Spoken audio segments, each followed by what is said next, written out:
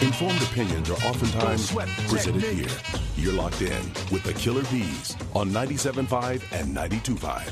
Live from the Veritex Community Bank Studios, here's Joel Blank and Jeremy Branham. We got more Bobby Miami breaking news. Okay. He says, I'm top 5 in my station. I'm not worried about Bezos. And then he goes on to say, Jeff will be fine as long as you don't put my picture out there. I know y'all got me. We got you, Bobby Miami, right where we want you. It sounds like we got you right. Well, Branham went from not believing you to like blackmailing. I won't put your picture out there if you meet a few conditions. That is quite a heat check for Bobby Miami to say that Jeff Bezos won't care about what he does. That's quite a heat check there. And Bobby Miami didn't answer us on the Paul question. Did he actually say that about Paul and then come with all the love for us? We need to know. Yeah, we need to know. A couple people saying Mike Piazza, too, to our offensive or catchers, that stated catcher. That was. Did you say Piazza? I said Piazza, Johnny Bench. My bad. Yeah, so we had a bunch of texters saying that. One said Gary Carter. There's examples of guys staying behind the dish, but usually a really good offensive player, offense more than defense. You're gonna move them to like first, maybe even DH them. That way he can play more often. But there are exceptions to the rule. Mauer and Posey were the guys that I don't think were on everybody's radar. But other than that, it's very few and far between that you can get a really, really good catcher that stays at catcher his whole career. And Buster Posey is the best example of it in recent history. And they did move him around a little bit later in his career, but for the most part, he wanted to still be behind the dish. For longevity's sake alone, if you're a good hitter and you're a catcher, they're going to find another position for you. Yeah. 713-780-ESPN. Kelly Iko is going to join us in 10 minutes to talk about the Joel Embiid possibilities to the Rockets. He went famous on the internet yesterday about it again. He stays famous. 0002. This comes from BMAC Burner, actually. BMAC. He says in this text, if you calculate the trajectory of the perimeters of the scope minus Pythagorean theorem and adding the circumference over 314 pi, you get a base hit. What is this all about? You're looking at me. BMAC like I have no idea for that. Well, I mean, they said BMAC Burner. Am I the only BMAC in America? There was a BK Burner. No, we were getting some text like the last couple of days, too, like saying very scientific, mathematical terms, very analytically driven. That's not me. And then they were saying I guarantee that's not me. They were saying that it was you and PC. No. I don't know. 0002, BMAC Burner, explain yourself. Explain yourself as to what you're talking about. I think that account far more fake than Bobby Miami. That account also texts about 150,000 times a week. Yeah, we love it. We Certainly love all not me then. But you believe in him more than Bobby Miami? I mean, you're a real person if you're texting the show. I thought Bobby Miami's been texting the show all day. I understand that. I thought he was a made-up character. Okay. Well, was this the WWE? BK Burner, BMAC Burner isn't a made-up account. Well, I didn't say it wasn't. I totally believe BMAC Burner is a made-up handle. 0002 texts us all the time. He's a friend of the show. He's a loyal listener. But just some random Bobby Miami guy, I thought it was a bit. I thought it was a bit, but I stand corrected. It wasn't a bit. He's very, very real, and he sent us a selfie, and now I'm a little uncomfortable. But I am blackmailing him about the selfie. What do you want from him? Because Jeff Bezos, it's a joke, Blanker. I know, but if you were going to blackmail him, what do you want? Something. Maybe I do want something. He works at Amazon. He's got hundreds of gifts right there at his disposal. Surprise me. You can bring me 4 packages of what you think is good stuff. Forget porch pirating. Just blackmailing pirating or whatever. Yeah, porch blackmailing. I think you should find you some hot sauce you might like. I know you're a hot sauce connoisseur, maybe a hot sauce racist. snob. That's super racist. No, you've had takes about how awful Alex Bregman's salsa is. So I take you as a hot porch sauce blackmail or porch black. What'd you say? Blackmailing. Porch pirate black. I don't even know. Careful, Joel. Blackmailing's not a racist term. I'm just taking advantage of people that you have certain information on. That's not racist at all. BMAC saying that I like salsa, borderline racist. You were eating it today in the bullpen. Certain salsa, not Breggy Bombs. Valencia's Tex-Mex Garage salsa. Exactly. It was fantastic. That's about as you are controversial. anti-Breggy Bomb. Breggy Bomb sauce is trash. There you go. That's where I was going. It's terrible stuff. All right, you get one Texans breakout player. Let's not say C.J. Stroud, because, that quarterback position's a different beast, different animal, et cetera, et cetera. So let's eliminate C.J. Stroud from the conversation here. You can have one player. Let's set the standard of what the breakout is, too. Like, are we saying all-pro? Are we saying Pro Bowler? Are we saying, like, foundational starter? Pro Bowl. I would say Pro Bowl. Pro Bowl. Okay, so not all-pro, because that is a bit lofty. All-pro is, very lofty. Very lofty. So, like, legitimate Pro Bowl. Like, you're the first selection Pro Bowler. You're not some fourth, fifth reserve because other guys are going to the Super Bowl or they're pulling like out. Like the backup for the Ravens last year. Caleb Huntley. Yeah. I was trying to think of his Huntley name. I made it after two touchdown passes last year. A legitimate Pro Bowler. Like your first selection Pro Bowler, you're not Huntley, a backup quarterback in the NFL that's on the Pro Bowl team. You get one Texans breakout player, who are you picking? For this coming season alone. Well, yeah, but you have to assume, too, that if you break out this year, that's probably who you're going to be for the foreseeable future. I'll jump in if you're having thinking of one. I'll go with Derek Stingley. I mean, not only to pay off and not have to look at the Sauce Gardner production year in and year out and compare the two, but having a quote-unquote lockdown corner, especially after adding what we think will be a great pass rusher and Will Anderson, having those two guys on the field, if Stingley gets to a Pro Bowl level, I think really takes this defense to a new level very, very quickly. I have two that I had in mind, and thankfully it wasn't who you were going to pick. For variety, but I thought either Petrie or Will Anderson. I think that because of how you went about getting Will Anderson, the fact that would show you that he's really stepped up. He was worthy of the trade. He's going to be a dominant player. You always need a pass rusher. You need a guy that can, just force teams to have to double team you and do the things that really great players in this league or great defensive players do. And I think that would be one. And the other one is Petrie, just simply because in year one, he showed he's on the cusp already. The dude shows that he's all over the place on the field. He makes plays. He makes tackles. So I would say one of those two guys. What was the first one you said? I was distracted demanding things from Bobby Miami on the internet. You said it was either Will Anderson or Petrie. Okay, Will Anderson was the first one you said. I caught the Petrie one. All of those are terrific options. Terrific options. Tank Dell says Coug Blaze because he's got a Coug bias like I do. I'd love for Tank Dell to do that as well. Coug Blaze says Tank Dell.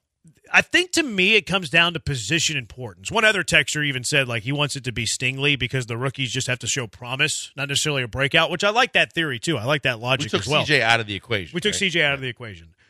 I think the positional importance of cornerback is why I lean Stingley as well. Now, I mean, you could sit there and say, are you kidding me? Have you seen how important an edge rusher is in the NFL? I'm okay if Will Anderson's breakout year doesn't come immediately, though. As a rookie, am I fully expecting him to have a breakout year? Not really, and I think that his progression is going to be just fine. Stingley last year didn't play a whole lot. He wasn't showcased in Lovie Smith's zone scheme, so it's tough to get a real grade on what Derek Stingley Jr. is. But if Derek Stingley Jr., I'm not even going to throw the Sauce Gardner comparison out there, but if he plays to 90% of what Sauce Gardner was a year ago, you feel a lot differently about this team going into next season than you do now. Right now, it's all hope and optimism with Stingley. If you can count on a lockdown corner that basically puts a team on an island with taking away half the field, that does a lot for a defense. It really does, but I would say to add to that, why I said Petrie in part two was because of how important it is to have a quarterback of the defense and a guy like Petrie learning from a guy like Ward, but knowing that you're running D'Amico's defense and kind of being the guy that D'Amico's going to lean on. That's going to tell you more about not only your own play, but your team's play and the way you're able to be the catalyst for what they're doing defensively. And I think that's why I would put him in the mix as well. I don't disagree with what you said about Stingley, but I think that Petrie as a second-year player with all he's already showed you ability-wise, but how important it is that for D'Amico to kind of set the table with his defense this year and do the things while the offense gets settled in. Mm-hmm. I think Petrie has an extra level of intangible importance. Petrie also played really good last year. I don't think the safety position is more important than the corner position. I agree with that, especially with how pass-happy it is that you need a shutdown corner for a wide receiver one. Isn't it? It's also, this might be a weird way of saying it too, but I feel good with where Petrie's at. Like, if we're talking about a breakout for a player going from where they are right now to playing at a Pro Bowl level, like, Petrie's knocking on the door of a Pro Bowl already. So, like, you're not getting a tremendous jump from Petrie turning into a Pro Bowler, but you're getting a tremendous jump from Stingley, who played in half of games and was very mediocre, all of a sudden turning into a Pro Bowler. But that's why I said massive jump from where he was. But you're not only getting a guy that's already shown that he's ready to, like, be a consistent, really good player in this league, but that's why I mentioned the fact, but you're also getting a guy that's going to be the quarterback of the defense for years to come. Yeah. And is going to be the guy that D'Amico can lean on and go to, and he'll understand everything that they're running. That I think that has specifically for the Texans, maybe different than other teams, but I think that's why it has a little bit more importance. There's a lot of value to that. You're right. Christian Harris, a name that's being brought up in the Twitch. Some people saying Damian Pierce. What about Kenyon Green? Kenyon Green should have been an answer. You feel pretty good about, obviously, Laramie Tunsil and Titus Howard and Shaq Mason, but if all of a sudden Kenyon Green delivers on first-round promise, you go from the offensive line being its strength to being maybe, a top 5 unit in the league if you get Pro Bowl caliber play out of Kenyon Green? It almost has to be top 5 for what you paid for it and for the draft picks you used on it. Whether it's Juice Scruggs as a second, whether it's Kenyon Green as a first, whether it's Laramie Tunsil, top 1 left tackle money at the time, whether it's Titus Howard, top 5 right tackle money at the time, whether it's Shaq Mason, who you traded for and then gave a contract extension to. Like the Texans' offensive line right now, I think is in a sad state currently, today, right now, if you had to go play an NFL game today. Because of the injury. Kenyon Green, still working his way back from offseason knee surgery and a huge transitional year for him, going from being a disappointing rookie into his sophomore year. A rookie center, which is very, very difficult. Titus Howard's hurt right now. Who's your right tackle if you played a game right now? Is it George Fant? He didn't look good. I heard he was even banged up a little bit. D'Amico Ryan said today, I listened to his post-practice press conference today. He said our offensive line's trying to figure things out right now.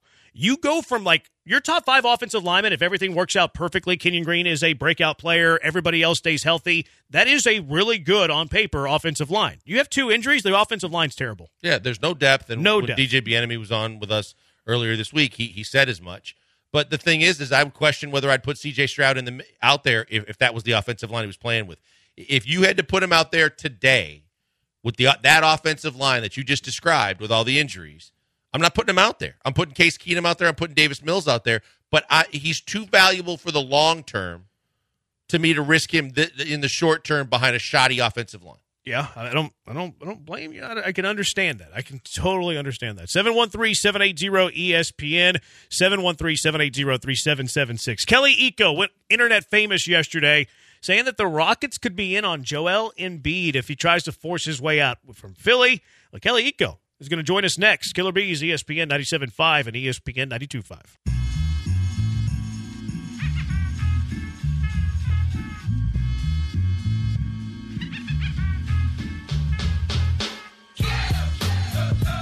Razor blunt commentary delivered with a special purpose. What's happening to my special purpose? It's the Killer Bees, live from the Veritex Community Bank Studios on ESPN 97.5. Let the boys be boys. Kelly Iko will be joining us shortly. Covers the Rockets for The Athletic. They just released their schedule today. They'll play basketball 82 times this season and an in-season tournament for the Houston Rockets. I'm excited for their season. I think they're going to be a fun team to watch, grow, develop, come together, and they have some real coaching this year. That's the main thing. I think they have a true basketball voice in the room now with Udoka, and he is going to be a voice on player decisions. He's going to be a voice in developing young talent that we haven't seen, that have been underdeveloped, quite frankly, under Stephen Silas. And I think it's just a huge plus to start with Udoka as this team going in the right direction. 713-780-3776, the HRP listener line, but it's also the HRP guest line. Kelly Iko joining us now on the HRP guest line. Kelly, thanks for taking a few minutes joining us. You got internet famous yesterday saying that the Rockets... Kelly. Hey, Kel. Yes, sir. Hey, well, you want to stop talking to the guy that you're trying to get to listen to you on the radio and do the radio? Yeah. Kelly, you made some waves yesterday saying that the Rockets could be a landing spot if Joel Embiid tries to force his way out of Philadelphia. How likely do you think this is to happen, and what would a potential timeline look like? I think as it pertains to Embiid, everything really depends on, the first domino to fall of the whole James Harden situation, how that plays out. I could easily see a situation where if it turns sour and if he's traded, and the package isn't as substantial as you would like for Philadelphia, if Joel were to go that route, I'm not saying it's going to happen imminently, but I'm just saying that's something to note because Joel is very unhappy with that situation in terms of how James is trying to force his way out and how that pertains to Philadelphia's, contention hopes and all that stuff like that. So it's just something to keep track of, just something to monitor as, the weeks turn into months and have you. Kel, when you look at that, the parameters I'm curious about too. what would it take to get Joel Embiid, a league MVP, one of the best centers in the game, along with the Joker? How much of the young talent would you have to give up if you're the Rockets? What are you parting with to try and make that trade happen? Because you also have to be leery of a guy like Daryl Morey, who can really hammer you. Right. Well, for someone of Joel's caliber of talent, it's going to take a pretty substantial amount of young talent and draft capital to even make it a realistic competition, because you are talking about one of the game's top 5 players right now. So it's not going to be any simple kind of deal. It would cost the Rockets quite a bit of young capital. So again, I'm not saying it's happening tomorrow or anything. It's just if it becomes a sweepstakes where Joel is like, I want to leave Philadelphia, the Rockets are definitely going to be in the mix. And if a deal were to happen, it will definitely cost them quite a number of young players. Do you think the Rockets are positioned to do something like this? Let's eliminate the name for a second. Let's eliminate the name Joel Embiid. Are they in a spot with all the young talent that they've collected, all around the same age, all really kind of have similar contracts in terms of rookie scale, length of deals, things like that? Are the Rockets in a position where they're ready to kind of go after a star with how they're currently comprised as a build, as a team? Yeah, I think so. I think whenever you have a combination of young talent and experience that they have, and most importantly, they have a guy in Ime Udoka who a lot of players around the league respect, a lot of players around the league, they would love to play for, and you combine that with the market in Houston and kind of the draft capital they still have on the books, they become a very potential powerful player on the open market just because you have the ability to wheel and deal.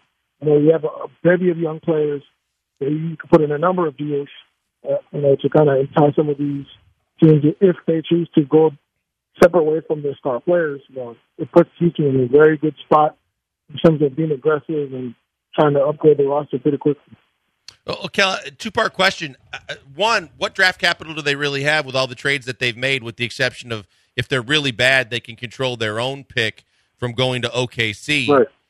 And then secondly, with everybody talking about phase 2 now, from Tillman to even Udoka jumping in on it, what are your expectations for this team next year with everybody looking at Houston and the young talent that they have? So in terms of the draft capital, they still have, some of those Brooklyn picks are owed. They still have a few other picks from other trades. I know the OKC pick is probably out of the question because of the protections on that pick and everything. But in terms of other draft picks, they're still on the table. They have the ability to do that. And then going to phase 2, my expectation for them is to hover around, the playing spots. If you add Fred VanVleet, you add Dylan Brooks, you add, players like Jeff Green, Jock Landale to the rotation, then you have players like Jalen Green and Jabari Smith getting older, more experienced. Then you bring in Ime Udoka and a revamped coaching staff. There is the expectation that this team should have a pretty sizable jump where even if they're not going to, quote-unquote, make the playoffs, they're going to be competitive enough where they're going to be in the mix. There has to be a pretty big jump from last year going to this season. Kelly Iko covers the Rockets for The Athletic, joining us on the HR&P guest line. The Rockets schedule came out, looks like moments ago. Anything stand out to you about the Rockets schedule? I mean, you already know who they're going to play, but any road trips, things like that jumped out to you? So right off the bat, they have a pretty big early homestand, which is going to be hugely important to kind of build that momentum, build that chemistry, especially when you have a new group trying to learn each other, understand, Ime's tactics and stuff like that. And then to close the season where the team could be potentially, in the running for a playing spot, it's a pretty rough go. They have to go see the likes of Golden State, the Clippers, Dallas. They still got to go to tricky teams like Orlando, Utah. It might be pretty tough to end the season. So for them, I think the hope is that they're going to be in a good enough spot to where the ending of the season doesn't, capsize their playoff hopes or the postseason hopes, the playing hopes or whatever. But those two spots in particular are the big ones to me. Obviously, you also have things like Dylan Brooks return to Memphis in December. Fred VanVleet return to Toronto in February. But those are, I guess, less important as the beginning and the ending of the season. Kel, I'm curious when we're talking about this team right now, and we're talking a lot about Amen and the the development of some of the younger players. Not a lot of people talking about Cam Whitmore. Not a lot of people talking about it. Maybe it's because he slid to 20. But what kind of impact can he have this year on this young team, as well as some of the other guys that are getting a lot more exposure? I think for Cam, the most important thing is that his development is very well thought out. There's a detailed plan. There should be a detailed plan in place to ensure that he's just not thrown to the fire. He impressed a lot in summer league, but there's still a ways to go in his development. There's still things he has to learn. He's coming to a pretty crowded roster at his position right now. So training camp should be a pretty, exciting and explosive time for everyone. But, there's still a ways to go in terms of kind of the levels he has to reach. But he's an exciting player for sure, athletic, can score at all 3 levels. Defensively, he has a lot of potential there. And I think Houston is pretty pleased that he felt it in at 20. Now, how do you pair that with guys like Amen going forward, guys like Jeremy Branham, Jabbar Smith, Tyrese, and Shane? That's going to be the big thing. But I think as a talent perspective, they're more than happy to have him. Maybe the better question then, Kelly, is how much more development will all the young players get from an Ime Udoka-led staff than they didn't get from Stephen Silas? That's a good question. That's a good question because bringing in someone like Ime who's been to the playoffs, been to the NBA Finals, he's someone that I think is more geared towards veteran players. He's more geared to win now guys. I'm not sure if and I remember during his introductory press conference, he said, "Youth is not an excuse." So I don't think he's going to cut them any slack in terms of young players, the growing pains. I think all that went out the window. I think he's going to hold them to a very high standard, similar to standards that guys like Jeff Green have, President Lee, Dylan Brooks, those kind of guys. They're going to have to be on that level, if not better. So as far as development, I'm sure it's going to be up to the assistants and everything around the team. But as far as Ime is concerned, he wants guys that are ready to come in and win now. So it's going to be a pretty swift process in terms of getting guys acclimated. Kelly, we always appreciate the time. Got internet famous again yesterday. I'm sure we'll be talking to you a lot very soon. Season's right around the corner. Yes, sir. Kelly Iko joining us, covers basketball for the Athletic, covers Houston Rockets basketball for the Athletic. I'm a little surprised he didn't say goodbye, Blinkers. Oh, I am a little bit too, but B-Mac cut him off anyway, so that's fine. The Willabits is next. I'm very interested to see what the Willabits has in store today since it's not Joe George here. So I wonder if B-Mac can handle all of the workload that goes with the Willabits. I saw him chasing S2D2 down the hallway, so maybe that has something to do with it. I like his chances. It's the Killer Bees on ESPN 97.5 and ESPN 92.5. ESPN 97.5 and 92.5. Sweet Sassy Molassy. John Stockton says, "Hey, look at me. I'm a little teapot. I'll run right up your dress." But then Karl Malone says, "Sweet Sassy Molassy, you are going to pay a lot." It's the Wheel of Bits on the Killer Bees. Kibbles and bits, kibbles and bits. I'm going to get me some kibbles and bits. Who knows the bits the Bees will begrudgingly bite? Well, let's find out. It's Bush League. Here's Joel and Jeremy and Joe. B-Mac in for Joe today. He's blank on Branham. Did you hear what he said? That time I did not. Yes. You got it? Yeah, he said, is it Bush League? That is correct. Is it a he or... I kind of wasn't paying attention, I'll be honest. Is S2D2 a he? I think in 2023 it's undetermined. 2000, yeah. He'll let us know. Or I shouldn't have said he. Pronouns. Okay. All right, let's move along before I get canceled. Racist. That's not racist at all. No, I said, you racist. You already got that going against you. I don't think that's what they call that. But no, not right. I'm not referring to that situation. I'm talking about previously. When I have a variety of ways that I might be canceled potentially. I'm not long for this career, for this profession. All right, what we got? All right, first up on Is It Bush League or Not, we have a TikTok video that BR Betting, I believe that would be Bleacher Report Betting, has posted about a young woman named Sierra going on a date, but she wasn't exactly happy with the behavior of her date. I went on a first date last night with this guy, and I've actually been excited to go out with this guy. I think he's so good looking, and there was like good conversation. He's actually really smart, and he's going to like school and stuff. I don't know. He seemed hardworking from like what I could tell, and I don't know. He was giving me a couple green lights. I was like, I'm into it. I'm kind of into you. Like, let's see how it is in person. So we go out for dinner and drinks, and he was doing all the right things, opening every single door for me, like picked me up, telling me the time, telling me the place that we're going out to eat. I'm like, okay, I like this guy. Like, I like this. And then we get out to dinner, and he literally is betting on DraftKings, babe, while we're eating dinner. Bush League or not, first date, this guy that young Sierra goes out on a date with, during dinner, during the conversation, breaks out his phone and is looking at his bets. How do you know her name's Sierra? Huh? Did she say her name? No, it's on the tweet. Oh, okay. It's on the tweet from You're BR picking Betting. up something. There's so much here that's entertaining. She goes, he's actually really smart. Like, she didn't expect anybody in that clearly. neck of the woods to be smart. He's actually really or smart. Or maybe she led with that, oh, he's really handsome. So maybe she wasn't expecting to get the double threat. She goes, he's going to school and stuff. Yeah. Smart. Where is she from? Where's she from? Where do you think she's from? New York. I picked up Jersey Shore vibes. A little bit. See, little Jersey Shore. California. California out of that? I mean, it was. Maybe I'm completely wrong. No, there's a lot of East Coast in that. Yeah, it felt very East Coasty. Yeah. Very East Coasty. It's like, we went to the beach, and he was cool, and he opened some doors for me, and then we went to dinner, and then it all... See, I didn't get the accent. I got Jersey Shore. Listen to her again. Yeah. She goes, I like this guy. I like this. That was funny. She was into it. Then he pulled out this phone and started looking at his betting. All right, Blakers, Bush League or not Bush League? Homie here pulling out his phone on the first movie? Date, betting. He just isn't that into you. Because if he was that into you and he was going through all those other motions, then he certainly shouldn't pull out his phone and start getting on anything, let alone DraftKings, because that's a bad look. It's horrible to try and take it to the next level or capitalize on how she was obviously feeling. And I think he basically screwed himself in more ways than one.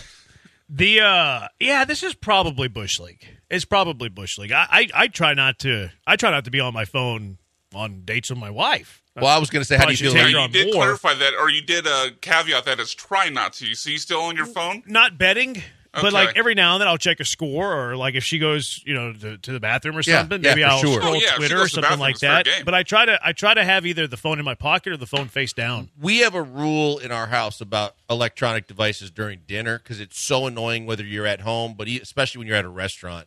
Like you want to have some interaction with your kids and with the family. And if the kids are on phones and iPads and devices, and we see a lot of families that allow that, we have a rule that there's a time and a place for electronics, and it isn't at the dinner table. Yeah. I mean, she goes on to say in this clip, like, if he had just glanced at his betting and then put it back down, she probably would have excused it, but it was nonstop. And apparently at one point he even, like, exclaimed, like, yes, while she was in the middle of a conversation because one of his bets had cashed. Yeah. At least it was in the middle of a conversation. Otherwise, it would have been a good thing. I wonder what the bets were. But you're probably right. Like, if you're doing that, you're not into her. No. You're not into it. I think it's Bush League. Does she excuse it? If his bets win, then he could pay for more things after the date. It's a respect thing. It's a respect thing and an interest thing, like Blakers is talking about. Like if he was really feeling it and he was like interested and he's like, yeah, I see, like promise here. Promise. He doesn't see in her what she saw in him. Yeah. Maybe when she was describing him, his standards are normally a little higher, and this was, hey, you know what? She looks like she might be fun. I got nothing to do tonight. We'll hang out. As opposed to, chick is smoking and she's smart and she's got a lot. I got to make sure I impress the hell out of her. I'm not getting on my phone. I mean, Bush League here. I've watched the video. There's definitely things to be interested at with this young lady. So I'm surprised that he would. Beauty's in the eye of the beholder. I'm just surprised he would rather look at his phone when he has a pretty woman right in front of him. Huh. She gonna change her mind if those were stock quotes and he was watching the market before it closed? I don't think she would. Might. I don't think so either. Again, I think it's a respect thing. Yep. Like they want your attention. That's right. They want your attention. No matter what, like that's the hour and a half, 2 hours you've carved out with each other. Give her the attention. All right, what we got? All right, so obviously Mike Greenberg. Did you go Bush League? Yeah, I said Bush League we're as all well. Bush League. Yeah. So next one up, we obviously all know Mike Greenberg, longtime ESPN radio personality, was on the Mike and Mike show for a long time, but he apparently was giving some advice to young people in trying to get into our industry, into sports talk radio, about how they can be successful. But Toucher and Rich of 98.5, the Sports Hub in Boston, not a fan of Mike Greenberg and not a fan of his advice. So there was an interview that Greenberg did with that was highlighted on Facebook. That's part of an interview that he did with like an industry magazine, and he's talking to and listen to this, no talent. this guy who's making all this money. Listen to his advice. If you're not writing out your teases, you're not doing it. You're not hosting a show. He's like, you could be the funniest guy, the most interesting guy. You could know the most about sports, but it doesn't mean anything if you're not holding people over the brakes. And I said, that is tremendous advice. If you're the most interesting person in the world, really it all comes down to your teases. I mean, what a hacky, dumb thing to say. Talk about like a guy like justifying his career. So that's your career, is that you've written out teases for what's coming up next? So clearly, Toucher and Rich not a fan of Mike Greenberg, but is it Bush League 1 for the attack on Mike Greenberg? And 2, is he right? Is the idea that you have to write out all your teases very overrated? Who was the guy that was going on Greenberg that we just heard? That was Fred Toucher. What does Fred Toucher do? Obviously, he touches a nerve and touches people. And good one. Have you heard of Fred Toucher? I've never heard. It's actually a pretty successful show. Like when the Barrett list comes out, usually is he in a city or what? Podcast? Like what is he? Where is he? Is 98.5 the Sports Hub in Boston? Oh, he's a Boston guy. Yeah, 98.5. Okay, so it's Boston guy going against a New York guy. I think that's important here. Do you think it's Bush League? I've had my own issues with Mike Greenberg, having met him and worked with him on some things that I would say other things. But I think what would you say? I've said some of it before. I just think that a lot of times he's one of those guys that is completely disinterested and very kind of disingenuous, and then all of a sudden you have to find something, or when the light goes on, and sometimes even then when the light goes on and you're interviewing him, he could care less. He basically can just kind of mail it in. But then if there's something more important or something more substantial with it, then he might finally engage with you. And I think that this is cookie cutter advice that anybody could get in some textbook, if that's what you're. I think if you're an entertaining, any kind of host, anything in entertainment and broadcasting and sports and whatever, yeah, the teases are a nice touch. But there's a lot of people that are going to listen to a lot of shows and watch a lot of podcasts and shows, regardless of how they throw to break and how they come back. I don't think it's Bush League. I think almost anything as you try to entertain on radio is almost fair play. Like almost everything. I think that was incredibly entertaining. I think what Fred Toucher was saying about Mike Greenberg, even though I disagree, I think Mike Greenberg is talented. I think Mike Greenberg's really good. I don't think you have the career of Mike Greenberg being a talentless hack. I think Greenberg. I don't think he's a talentless hack. No, I think he's incredibly talented. At the same time, we just played Fred Toucher in Houston, and he's from Boston. Like, it worked. Fred Toucher just did something that worked. I thought it was entertaining. I believe in entertainment, so I don't think what Fred Toucher did was Bush League. Now, I agree with Mike Green. Not that you write out every tease, but holding an audience through the break is incredibly important for what we do. I don't write out my teases. I have an idea of where we're going next. Sometimes we have no idea where we're going next segment. Sometimes carry, right? Sometimes you have to be a little creative, too. Like, you just have a little bit of, you're a little shrewd. Sometimes my teases suck. But I do agree with Greenberg that keeping an audience through the break is important. It's kind of what you're doing. In analyzing what's Bush and what's not, I'm not going to criticize Mike Greenberg for his abilities and for his career, because he's made an unbelievable career out of broadcasting. But I think the advice sucked. But I think that for Toucher to go off on him like he did, there's a lot of different things that I personally would go after if I'm going to be critical of Mike Greenberg. But his advice in a situation like that is not one of them.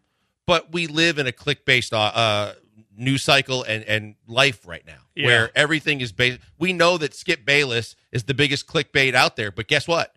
There's mostly spewed venom about Skip Bayless, but people take the time every single time he tweets or says something stupid and outlandish to go tell him how stupid and outlandish it is. And he's making millions and millions of dollars and has an endorsement deal with Jordan, by the way. Yeah, I think Greenberg's advice is sound. Not that you necessarily need to write it out, but you should aspire to have good teases. And then I think what Fred Toucher does was highly entertaining. So, no, I'm no Bush League here. What do you got? Yeah, I'm also no Bush League. I mean, like you guys, I mean, not that a tease is not important, but we're talking about what Toucher said tonight, not really what the other guy said. So entertainment and being entertaining is greater sign than the tease. Like if I'm listening, the shows I listen to on a regular basis, I'm not listening to them because they give great teases. It's because they entertain me, they make me laugh, and that's what I'm tuning in for. So the teases are a part of it, but the idea that that's like what Mike Greenberg says, like that's the most important thing. You're not doing a radio show if you're not writing out teases. No, if you're entertaining, you're funny, and you're making people laugh, and you're giving them something they want to listen to, it doesn't matter what your tease Plus, is. I think there's an element of being organic. Like, I think it's really it comes important off to canned be and organic. scripted if you're like overly script your exactly. teases. So, like, if you had everything written out and you're reading it like it's a teleprompter, I mean, you're Ron Burgundy. Audiences are savvy, and they pick up on it. And they don't like it. They don't like to be patronized by people that are just force-feeding script. Fred Toucher writes out his teases. What are we handicapping that at? I'm going minus 250. You think he does? No, minus 250. I'm giving him negative value. That means he doesn't. Okay, I guess I thought that means he's the favorite. The favorite is that he does not write. Oh teases. no, I would go even higher than that. I bump it up to minus 500. It's Tyson fighting Douglas. Yeah, exactly. I think Fred Toucher's shtick and his ammo is going hard at people. I tell you what, though, if there's a producer he's worked with that he's pissed off, maybe they will put out a Google Doc out there with one of the teases he's written. That'd be hilarious. That's a Jim Rome thing too, where what's his name had to write all. Travis of Rogers wrote all this stuff. What did they call the crew? It was like the name of a car. I can't remember. It was very similar to S2D2. The XR4TI crew. XR4TI crew. That's right. I can never remember that. Yeah, that was funny. All right, 713-780-3776. You care at all about this plane lady? The story of this plane lady? She's back. I care if it is the plane lady or not. Okay, we could talk about if it's the real plane lady. And also, she's such a shrewd businesswoman, this plane lady. Astros also with their rotation against the Mariners. Kind of an interesting name left out. And I think it kind of leads you to believe that Javier might be getting skipped next week as well. 713-780-3776. Killer Bees, ESPN 97.5 and ESPN 92.5.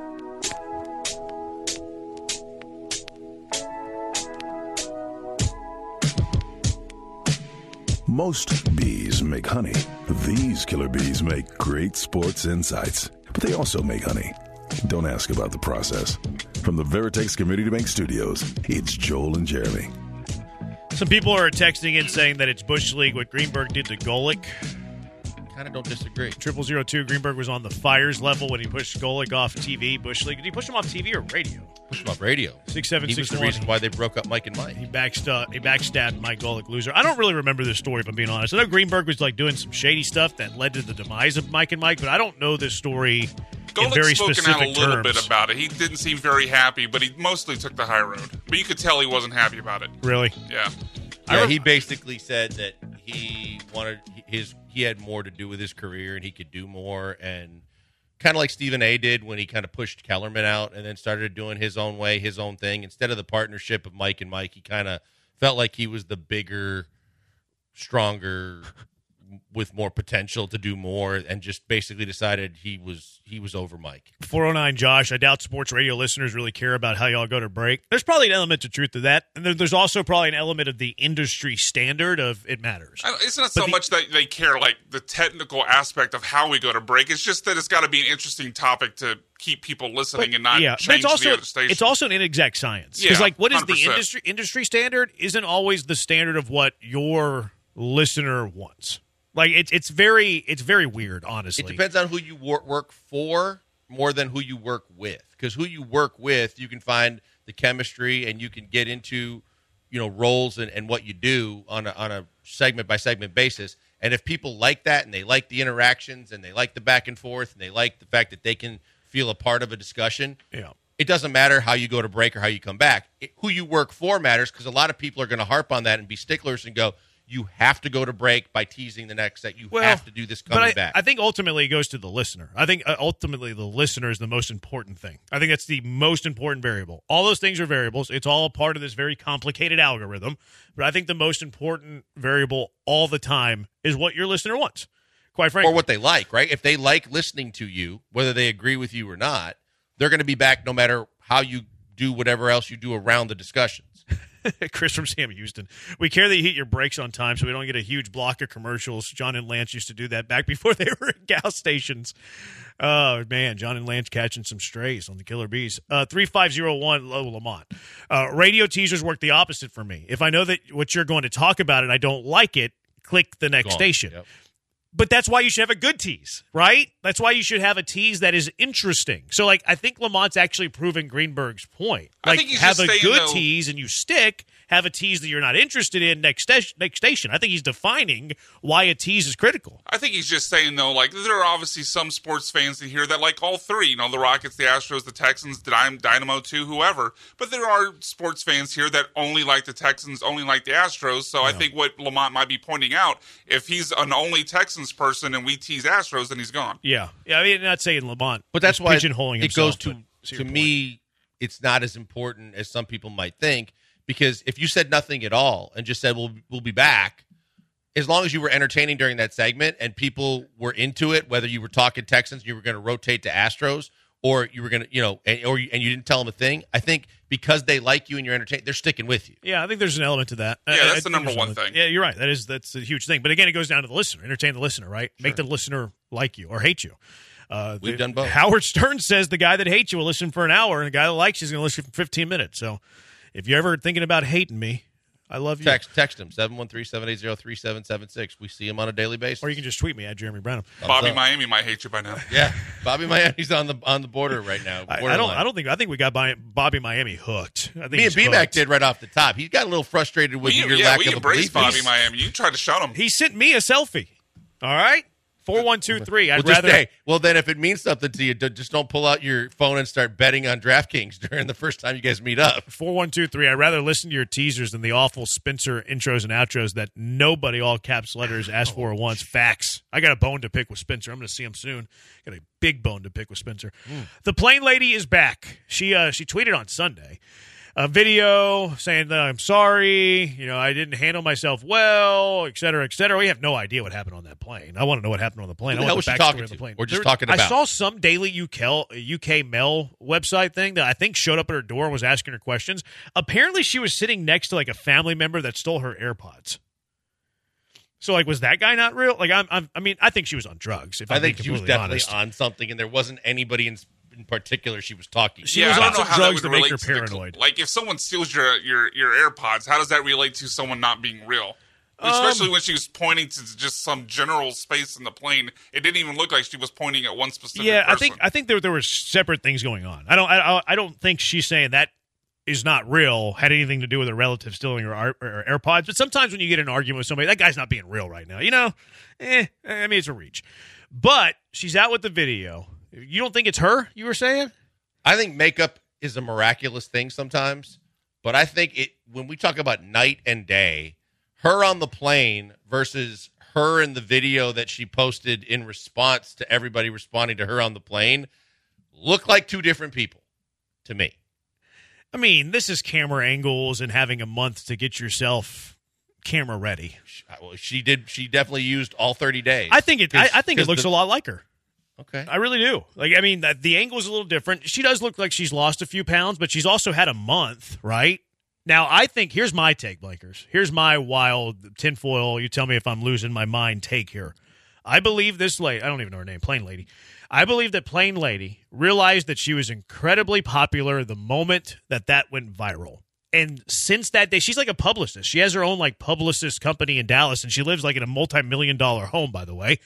I believe at that moment, she knew she could capitalize on something. So the moment that she knew she could capitalize on this video going viral, getting attention, getting clout, getting exposure, since that moment, she's been calculating a plan to figure out a way to monetize this, to capitalize off this the best way she can. If you go look at her Twitter, where she posted this 2.5-minute video, she already on her Twitter bio has links to a website, already has links to a YouTube. I think it was calculated. I think she's been getting camera ready for a month. I think it's all. I don't think what she did on the plane was calculated.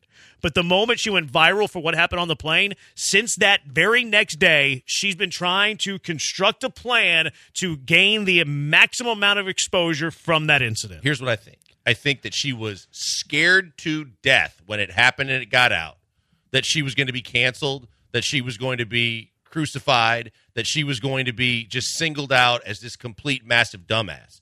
And then when she found out that there were, oh, she's hot, and guys going, where is this? And, oh, I love this lady, and blah, blah, blah, blah, blah. Then I think she got to the level you're at. I think she was first scared to death that this could be a career and life-changing in a negative way moment in her life. And then when she started to see that the reactions were turning and there was a ton of people that were wanting to see more or hear more from her, that's when she went to your she's trying to capitalize scenario. Off of this. I fully believe she's trying to capitalize on this. Your timeline's probably right, but she's trying to capitalize off of this. I mean, she's a publicist. Of course she's trying to capitalize off of this. All right, that does it for us. B-Mac doing all the hard work. I think we'll bring you back tomorrow, B-Mac. I think we'll bring you back tomorrow. He's Blinkers. I'm Brad, and we'll talk to you tomorrow, Houston.